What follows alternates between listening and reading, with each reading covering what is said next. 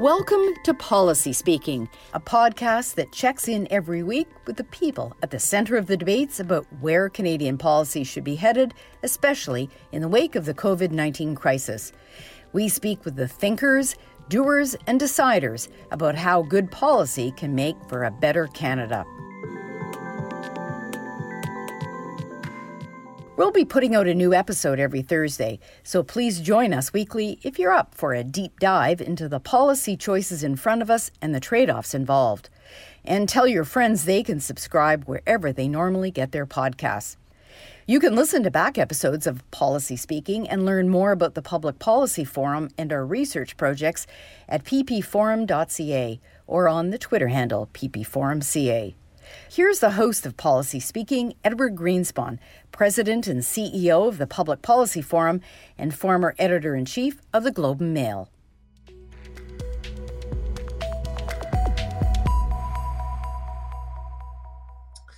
Welcome to episode 35 of Policy Speaking, the final episode of this calendar year. We spent much of the last 34 episodes talking about various waves of the COVID-19 tsunami, but we haven't yet touched on an issue impacting millions of Canadians in one way or another, the mental health impacts of COVID-19. A survey conducted by the Mental Health Commission of Canada in partnership with the Conference Board of Canada demonstrated that the vast majority of Canadians reported their mental health concerns had worsened since the onset of the pandemic. Among the biggest concerns were well-being and family wellness, their personal future, isolation and loneliness, and anxiety or fear. I think we can all relate to that. As we head into month 10 and a highly isolated holiday season, it is more important than ever to have frank conversations about mental health in your homes, in your workplaces, in your schools. Don't allow yourself or a colleague, friend, relative to become any more isolated than necessary. And please don't succumb to the perceived stigma. If you are suffering, reach out. You will be loved. To have our own frank discussion today, I'm joined by Paula Allen, Global Leader of Research and Total Wellbeing at Morneau Shepell, a well-known human resources services firm. Paula focuses on the current, emerging, and complex issues that have the greatest impact on workplace health, health cost, and productivity. Also with us is Ed Mantler, the Vice President, Programs and Priorities at the Mental Health Commission of Canada. Ed is dedicated to promoting mental health and changing the attitudes of Canadians toward mental health problems and illnesses, and he is a registered psychiatric nurse. So welcome to you both to Policy Speaking. Thank you, Ed. Great to be here. Okay, well, we're going to talk in a moment about the mental health of the nation, I guess, in this pandemic. But first, let me just ask you how you're doing, and I don't know if you have coping mechanisms to be doing well. Paula, why don't I start with you? It's a big question, and one I think everybody should be asking everyone else, because this has sort of been a major disruption in everyone's life, and certainly I'm no different. For me, it's really been a chance to reflect on the things that I need. Like, I need variety in my activity each day. I need a lot of contact with my family. I've started to appreciate like the small things, like being able to have lunch together because everybody is working from home. And also appreciate the things more that I had missed. Like, when this is done, first thing I'm going to do is go to a movie. I need to get out of the movie and the house piece. So it's been a pretty reflective time, and a time that I'm spending a lot of time thinking about what I need and what those around me need. Yeah, so we'll ditch Netflix for a few minutes and go back to seeing people in a theater. Ed, how about you? Yeah, I'm doing well. Thanks, Ed. And what a great question to start with, because it's a lesson to all of us about supporting one another. I mean, it's so easy to just ask everyone we come in contact with, how are you doing?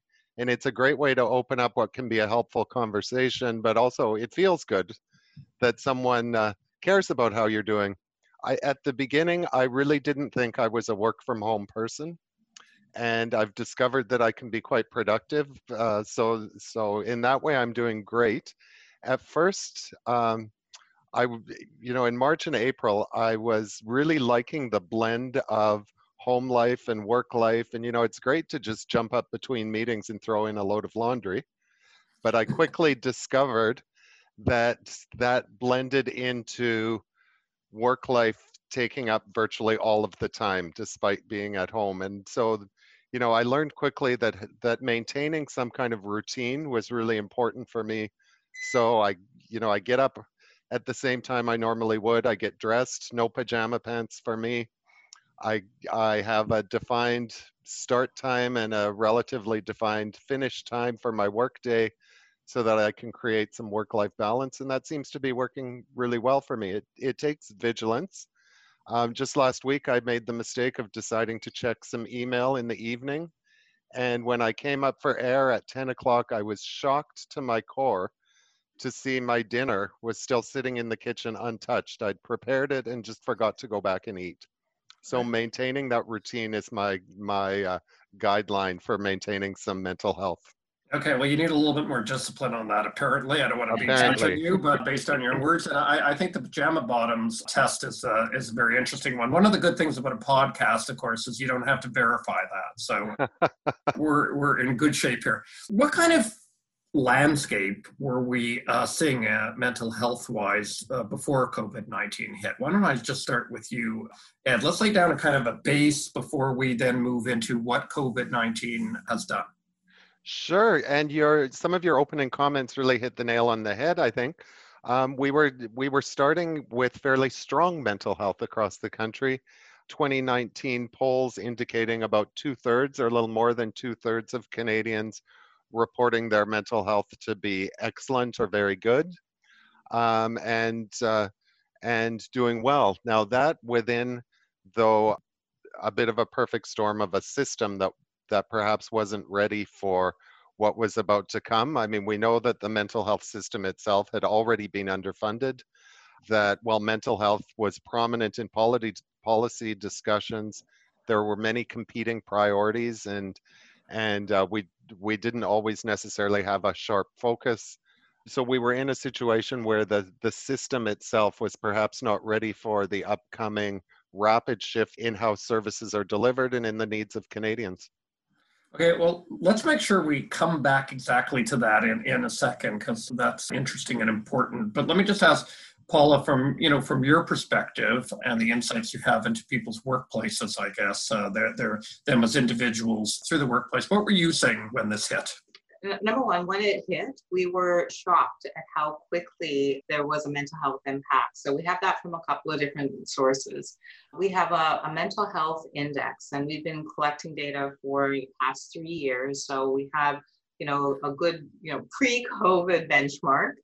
And we measured a number of key indicators around anxiety, depression, isolation, optimism, a few other things, and had a massive decline.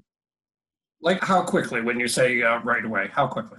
We in April. So most of this lockdown in most, even though we had been talking about COVID-19 and the pandemic since December, January, February, people's lives were really disrupted around mid-March. And we started to pull towards the end of March, beginning of April, and that's when we actually saw that decline. So, just to give you a sense, we looked at the working population only in our particular poll.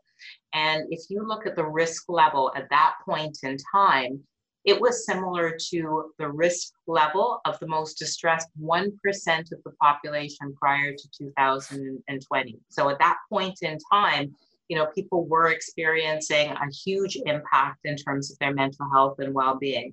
Now, of course, not everybody is going to stay in that place, but we've been taking this measure each and every month since. Like, you can't manage what you can't measure, so we have to understand what's going on.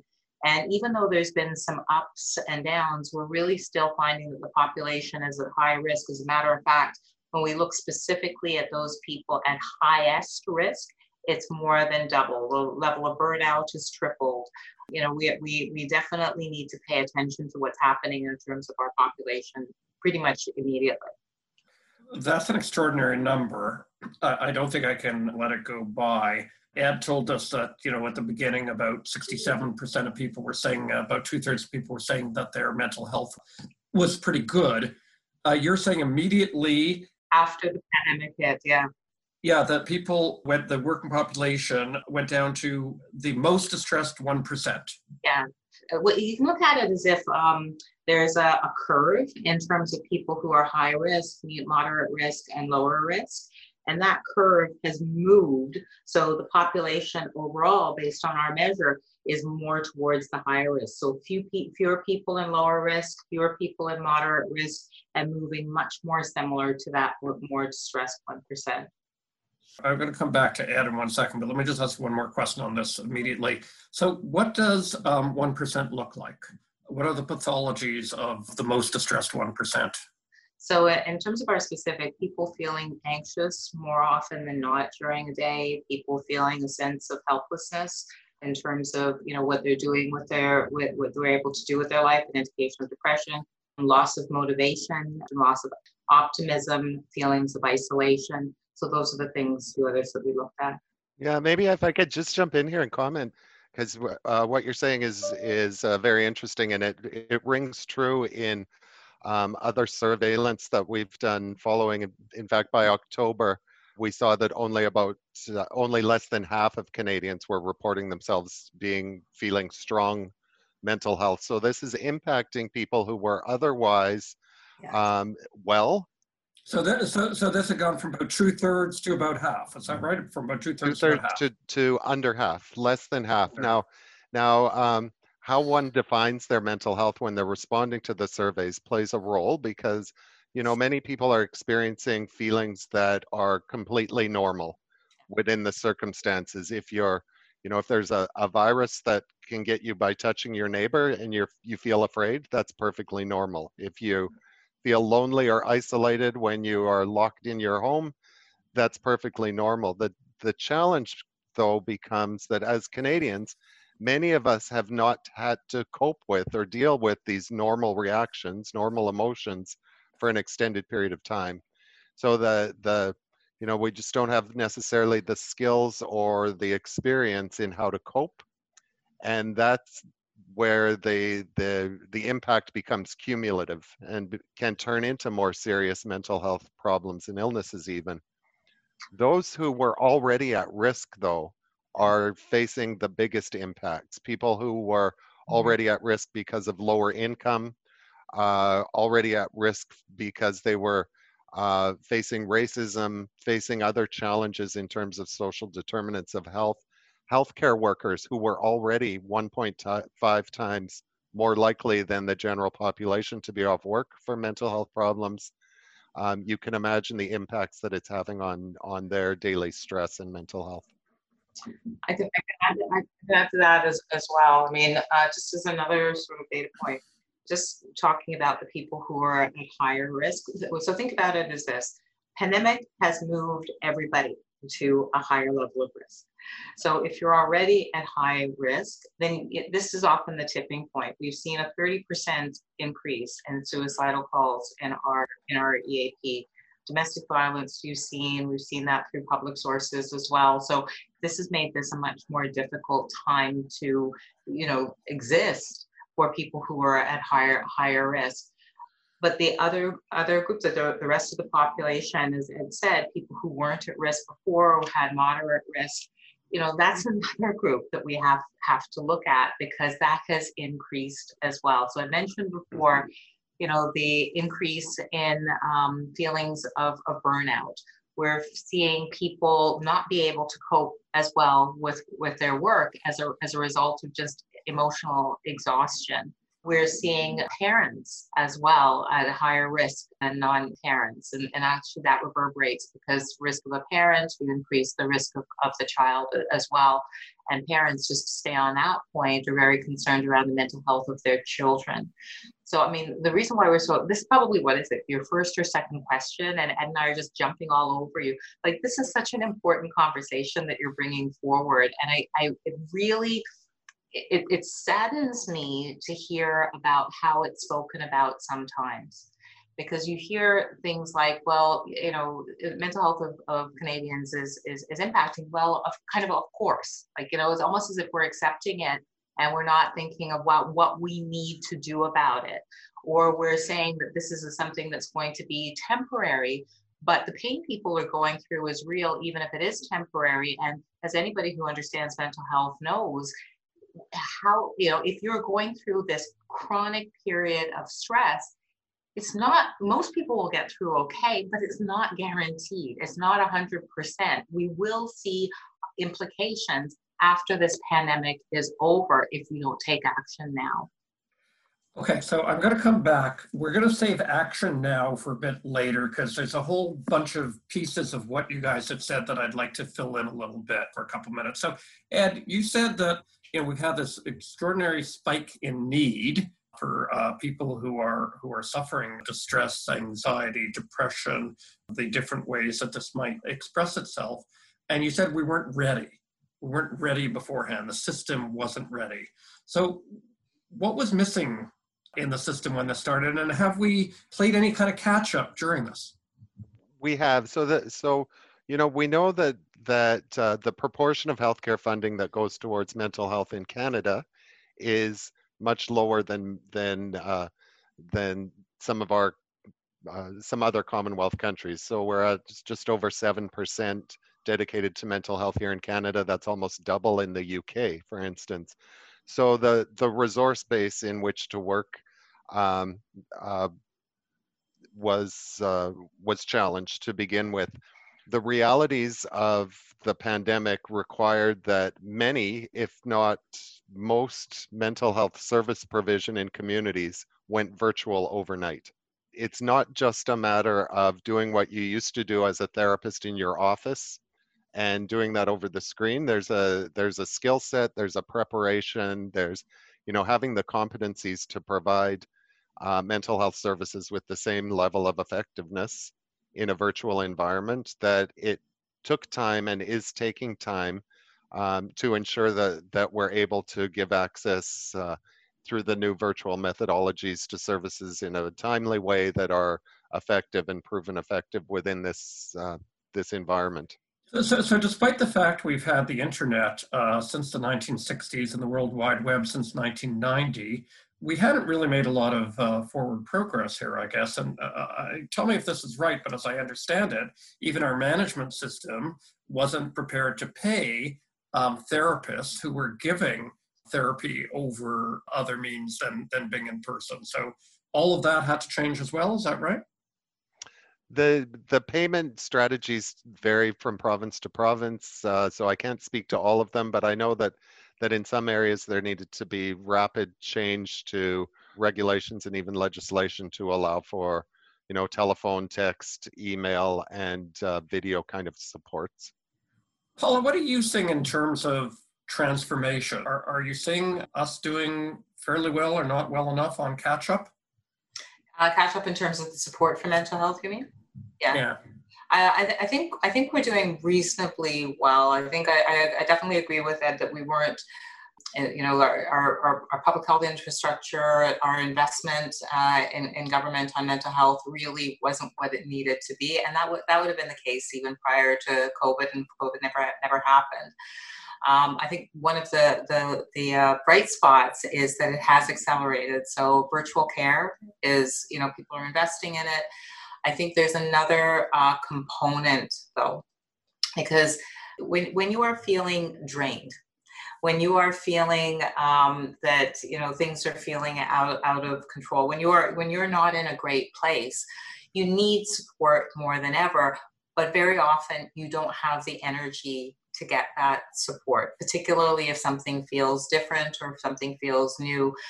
We're actually finding that 29% of Canadians are less likely than they were in 2019 to seek physical health care support, even if they needed it, and 24 are less likely to seek mental health care support, even if they needed it. So I think building the infrastructure is one thing. But also, I think we need to sort of look at the factors that'll help people get to care. So one is just making it as easy for them as possible, just marketing it in a very clear way so people feel comfortable that it's effective, which it is, it's secure, which it is. And having that as also a kind of an education of our population overall, because sometimes, again, you as an individual might not have the energy, but your spouse or your friend or your coworker can encourage you to take that first step if they have some of the words, if they have some of the knowledge. So I do think that mental health is a collective responsibility and a systemic issue. So that just being able to deliver service digitally is one great component of it, but there's certainly a few others. It is a great component. And if there's a silver lining to COVID, one of the silver linings may be the acceleration of the availability of virtual mental health, because there are well-established e-mental health platforms and services that are evidence-based and proven effective and work well. The fact that Health Canada has now made available the Wellness Together portal for all of us as an easy, convenient way to access a whole range of mental health services is really fantastic. And COVID has really shone a light for all of us, I think, on the importance of mental health and well-being. Yeah, there was a story, to your point, I guess, about the system and if the system's ready. And systems are imperfect. That's one of the characteristics of systems. You just want to make them less imperfect as you go along.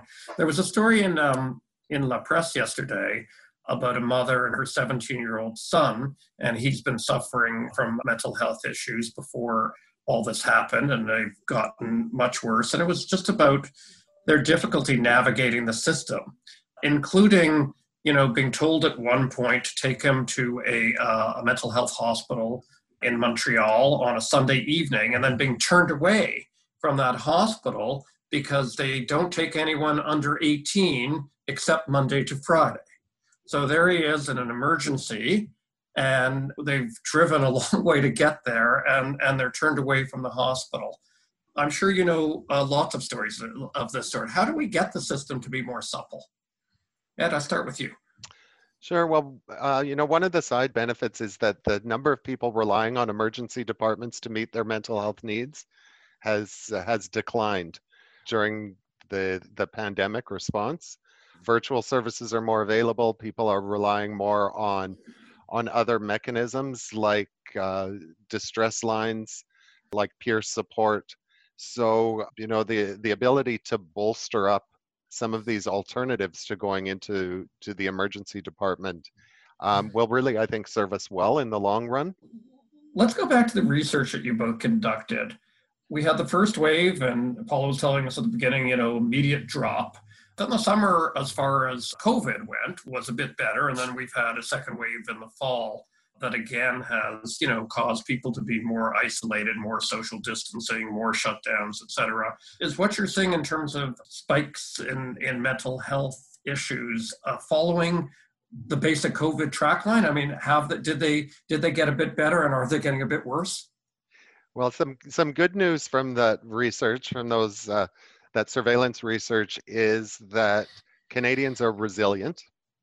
And about 2/3 of Canadians, about 80% of older adults, and 2/3 overall, are feeling confident in their ability to cope with COVID as it's ongoing.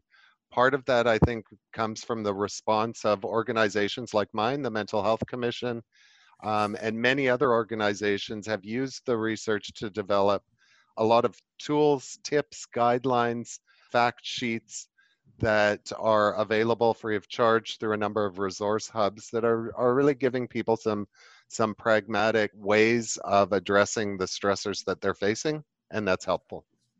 Our lowest point in Canada was when we first took the poll in April. Since then, we've seen a little bit of an improvement, really quite modest, and a bit of a wavy line. And getting a little bit deeper into that wavy line, not everybody is coping in the same way. Some people are coping better than others. Post-secondary students, generally speaking, are having one of the most difficult times. So their mental health has actually been decreasing over time.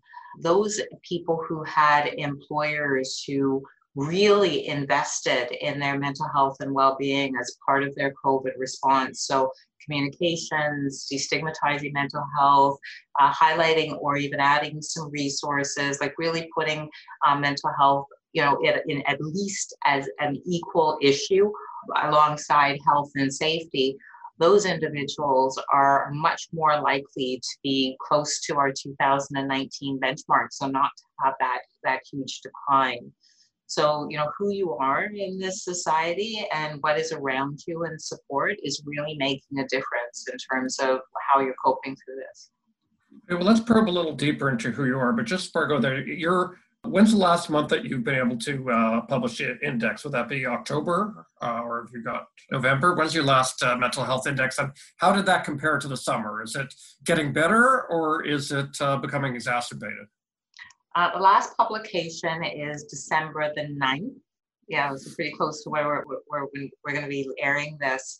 And we're just very marginally above where we were in April, and quite a bit below where we were at our best, which was in July, and then we had another best in September. So that's that wavy line that we're talking about. So if you look at it, like we had pretty steady improvement from April to July, a bit of a dip in August, and then went back to where we were in July. So July to September, pretty good. And then we've actually declined since then, October and November. Okay, so let's now break this down into subgroups. You both started doing that in some of your answers already. We've seen that the impacts of COVID, both health-wise and economic-wise, have landed unevenly by gender, by age, by income, by race, by a number of factors. So what are you seeing that's striking to you? We'll start with you, Ed, in mental health in terms of demographic groups, I suppose, racialized groups, age groups, gender, et cetera.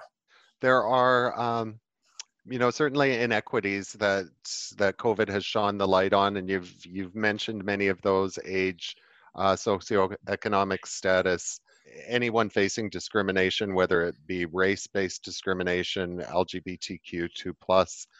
There are specific cohorts of people that both the system and their circumstances are putting them at very high risk. We've all seen the impacts on long-term care, and perhaps another population at significant risk that's not as visible is those who are incarcerated within the criminal justice system.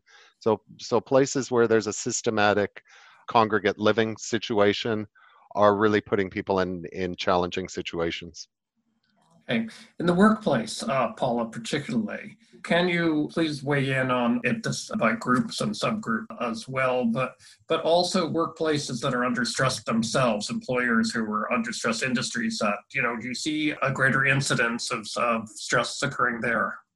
Yeah, for sure. So in industries that were unstable, like accommodation, food, some parts of food service, are doing very, very well. So it's not homogeneous.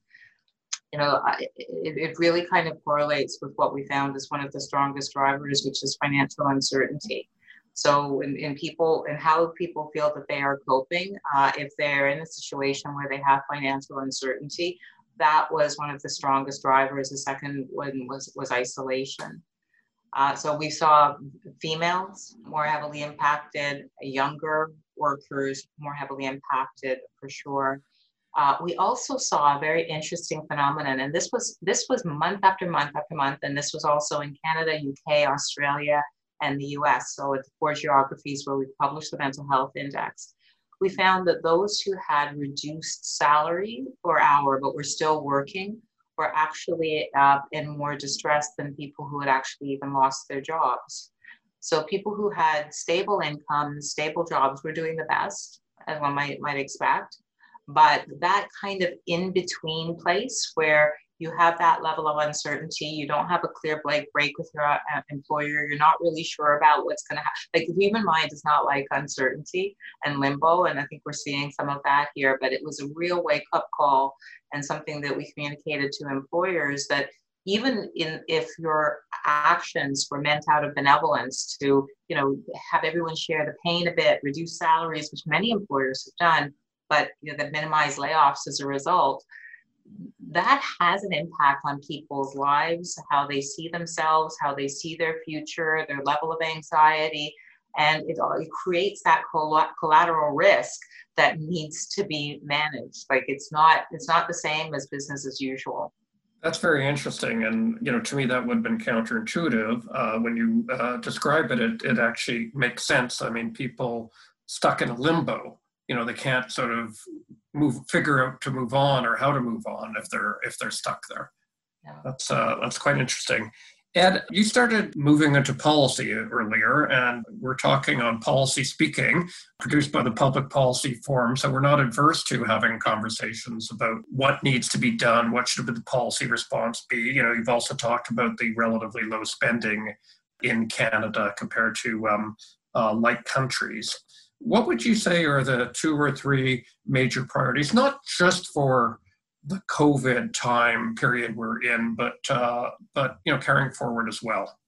Well, in the small p policy realm, the biggest focus, just as Paula has been discussing, is around workplaces. We have many people whose work has been disrupted in that they're unable to go into their workplace. They're working from home or not working. But perhaps some of the biggest impact has been on those individuals who, due to the nature of their work, must keep working, must keep being face to face with the public and keep performing their duties. So those who we already knew were at risk, like healthcare workers, now at much higher risk and under higher levels of stress. Those who would perhaps not have considered themselves at risk before, the staff in grocery stores, the people who deliver, your parcels that you're buying, merchandise online, at a much higher risk than previously. So workplace policies, very, very impactful and have the potential to really make a difference. We're fortunate to be guided by the National Standard on Psychological Health and Safety in the Workplace, which gives employers and workplaces some guidance on what those policy decisions need to be within their organizations, how to support their employees. And we're also fortunate to have a number of resources available, including training programs to help employees stay as resilient and mentally healthy as possible throughout these times. Over the summer, incidentally, at the Commission, we trained about 5,000 frontline workers across various industries in a virtual training program, crisis response training program that was quickly developed in order to help them recognize the mental health impacts of the changes in their workplace and gain some skills to be resilient.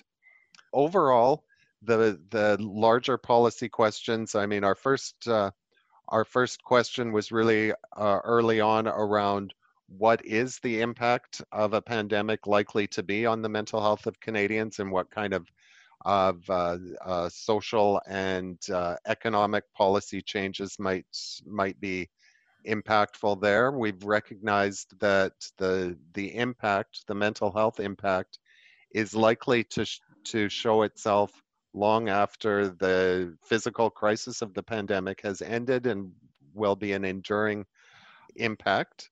We're working on policy research papers, policy briefs on a number of issues that I think will be quite helpful in the near future, looking specifically at the impact of COVID on the rates of suicide. That's an area that we know that the number of calls to distress centers regarding suicide have significantly increased, and that people experiencing racism and discrimination are the most highly represented in that increase. Policy briefs into the impact of COVID and isolation on older Canadians, on students, and on people with already living with and experiencing severe and persistent mental illness. So these are all areas that will be impactful. Paula?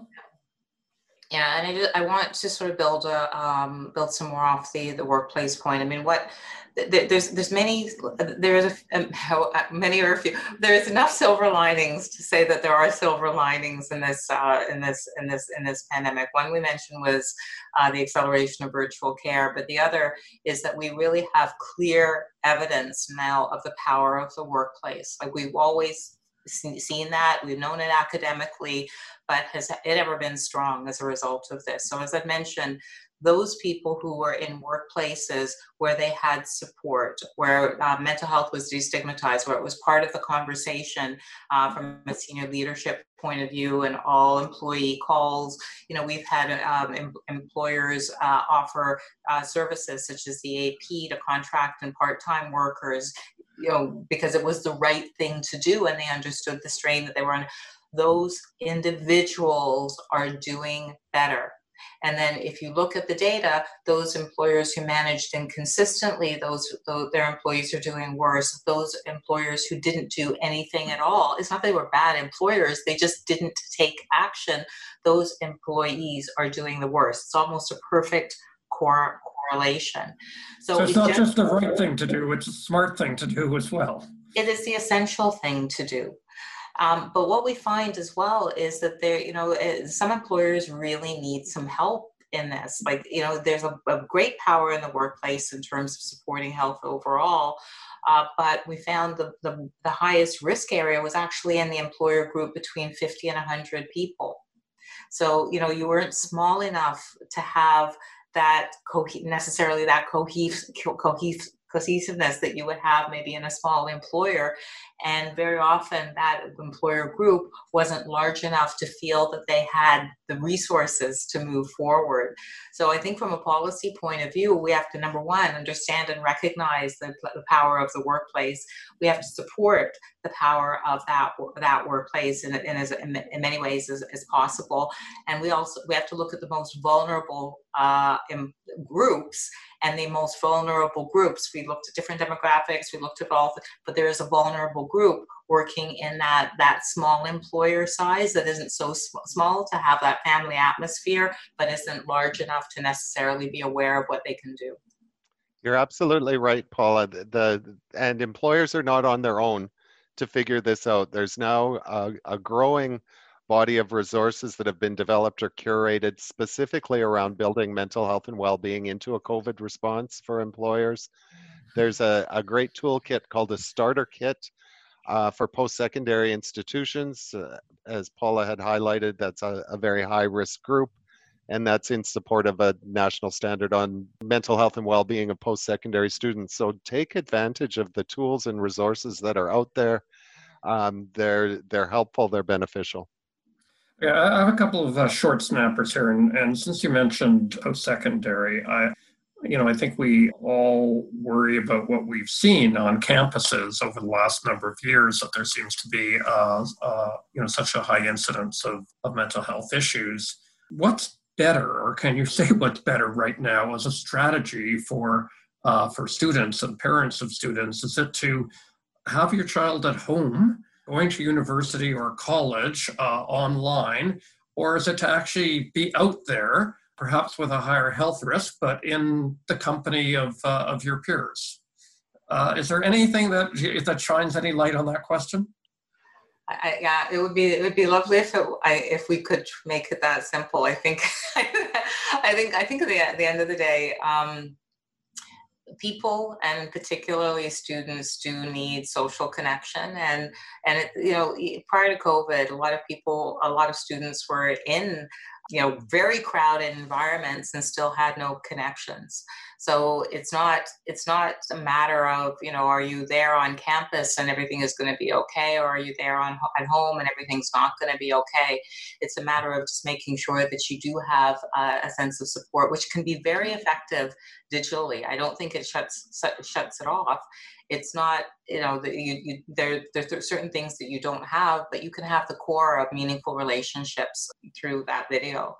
I think the other thing with students is that COVID has brought to us a level of uncertainty. There is financial uncertainty. There's broader economic uncertainty. The job market has certainly changed a fair bit.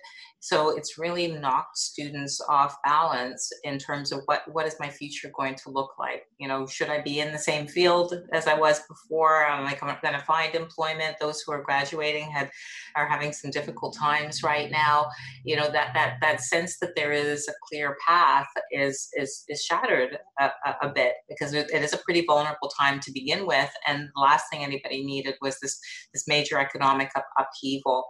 So I think that there's some very unique and serious issues in that time of life, isolation, uncertainty, all of which are exacerbated, and none of which I think are going to be easily fixed when everybody just goes back into our regular mode, because those were issues that we had before.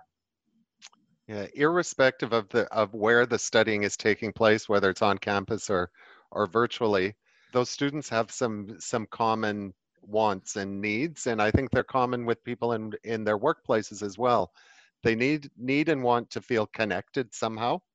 Okay. They need and want to have information about what's happening within that organization and how it's impacting them. They need to have a way to express their thoughts, worries, fears, happiness about that, and feel like someone's heard. And they need to be protected, both mentally and physically.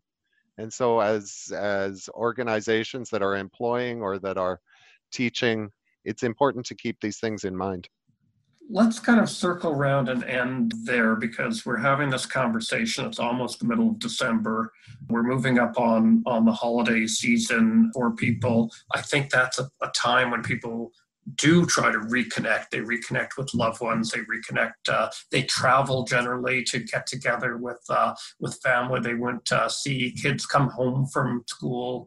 It won't be that way this year. It will be quite a bit different. What proactively would you be suggesting to people now to try to maintain their balance as well as possible?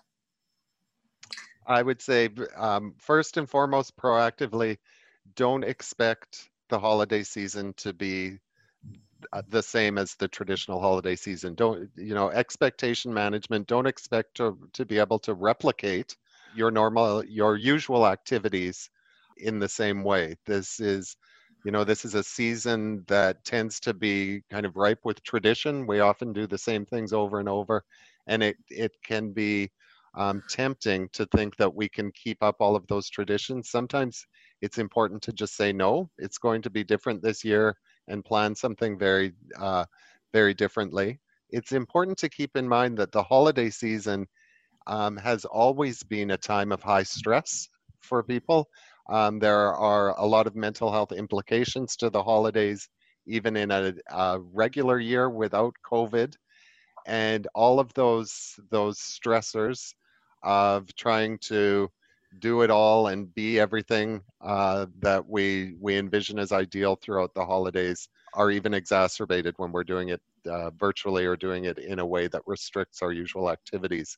So care for yourself, be willing to say no to the old way and yes to a new innovative way of celebrating, and take the time for self-care, look after one another. And I really couldn't agree more. I think there's some choices that we have. I mean, it might not feel great not to have our traditions, but when you think about it, what is that giving you? Is it the connection? Is it, there's fun, there's activity. There's so many different ways that we can actually get that and create and take control to move forward to something new. And the one thing that I would add is that your mindset going into this holiday is going to be really important. We've looked at the people who have this mindset in different ways. At one end of the continuum, those who have a mindset of gratitude. So, perhaps this is a time to reflect on what's important to you, to focus on the things that you really enjoy in the holidays, and get rid of some of the others. And even if you have to find another way to get that, grateful for what you have, recognizing people around you, because that's the other point of other side of the coin of gratitude is showing recognition and appreciation, not just feeling it inside yourself. Those people did better. Their mental health actually has been improving, albeit modestly, over the pandemic. And those who had a mindset of either anger or helplessness, those people, their mental health has been declining quite significantly. So, what I would hope is that going into this holiday, that we do take what is in most cultures around this time of year, is to focus on gratitude, to really focus on not just grieving the past, but creating something new and exciting and wonderful and awesome for the current state. And getting help if you need to, from friends, family, from professionals, if you feel you're going down that path of feeling helpless or anxious or angry, because that's going to harm you in the long term. Well, I'm grateful for both of you for being with us today, because you're obviously compassionate and well-informed on these issues, and they're important. And I've learned a lot, and I'm sure that our listeners have learned a lot. I suppose one of the words that has gained great prominence this year is resiliency, and being more resilient individually, being more resilient as a society. And a lot of what I hear is about building that resiliency as a way of having a happier life, I suppose, a better life, and of course the duty that we owe to those people who are struggling and who have the resources and the programs in place, including our front care health workers. So thank you both so much for being on Policy Speaking, and let me wish you happy holidays. Thank you. You as well. Take care.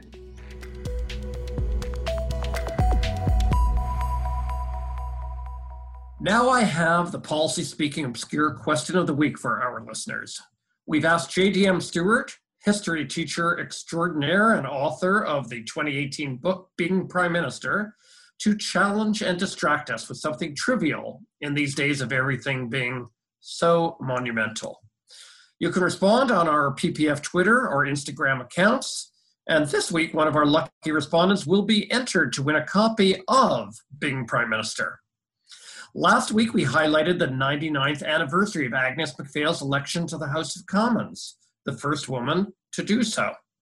On her first day in the House, something was placed on her House of Commons desk, a result of a lost bet. What was placed there on that day in 1922 when she finally took her seat in Ottawa? This was last week's question, and the answer is what was placed on her desk was a bouquet of roses. I don't know what to think about that. So I'm just going to try not to think too much about that, but go to this week's question.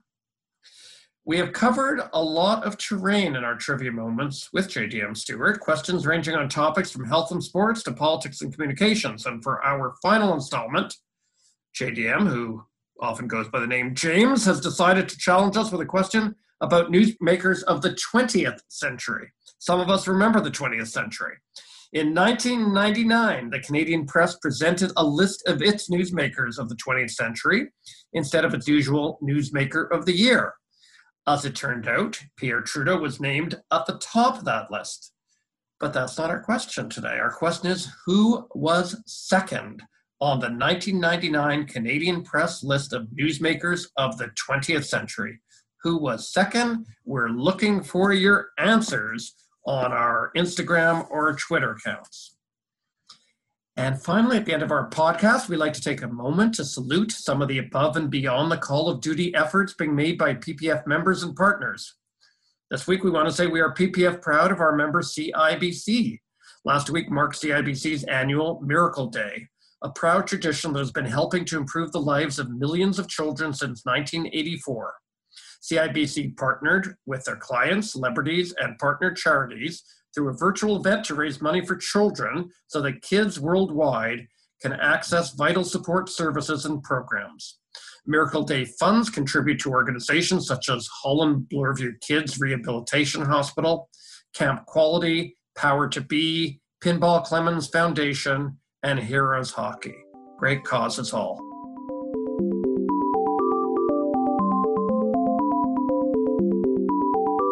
So that is a wrap on this edition and this season of our podcast. I want to thank my colleagues at the Public Policy Forum.